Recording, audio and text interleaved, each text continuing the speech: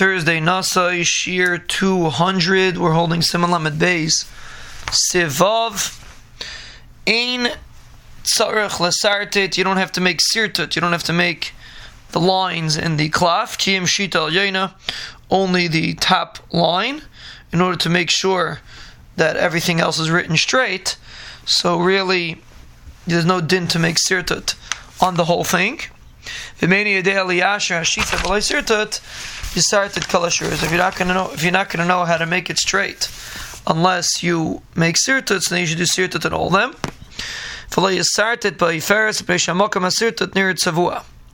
You shouldn't use a ferris, which is like lead. You shouldn't use it to make sirtut because it's going to be colored. But b'diavad it's not a problem.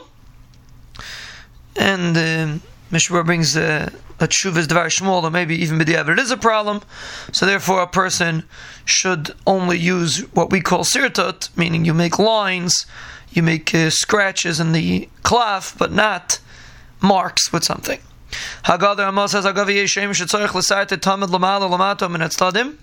Ava b'sheyedeh lichtav v'le'sirtut.